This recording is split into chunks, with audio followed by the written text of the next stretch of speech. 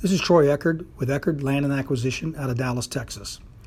What I want to talk to you about today is mineral rights and private mineral ownership. The United States is one of the only countries in the world whereby an individual or private owner controls the actual minerals underneath the ground, period. The fact is that minerals are and have been one of the greatest accesses to wealth in the United States.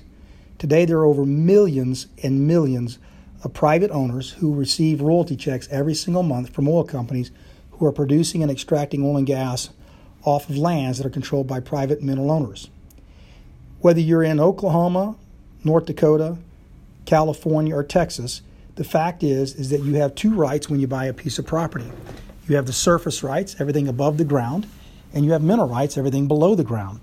In some cases, those rights are actually severed or separated. What that means is somebody has decided to sell the surface rights, but they retain the mineral rights below the ground. In many cases, those rights are combined in one estate or one mineral deed, meaning that you own both the surface and the mineral rights below it. The fact is that in certain areas, because of the evolution of shale drilling and horizontal exploration, also compounded by the success of frac stimulation, many mineral owners who thought that they did not have successful oil and gas exploration potential are finding themselves in areas of the country that are now being prolifically drilled, explored, and produced massive amounts of oil and gas from shale formations that sit beneath the ground.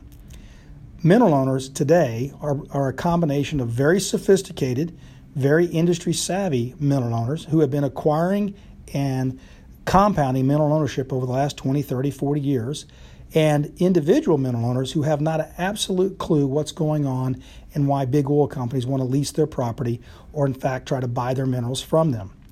The disparity between the sophisticated mineral owner and the non-sophisticated mineral owner is the difference between day and night.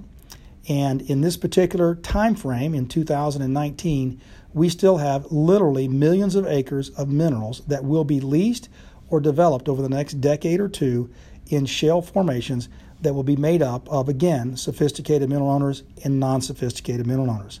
What I would do if I were a mineral owner today is I would take the time to get professional help, or I would go to the internet and start learning as much as I can about the minerals and the oil and gas exploration that's taking place within the state, the area, the county, and specifically the area that my minerals are involved in, so that way I have a better understanding not only what my minerals may look like from economic value, but I have a better understanding why the oil and gas companies seek to lease or buy my minerals.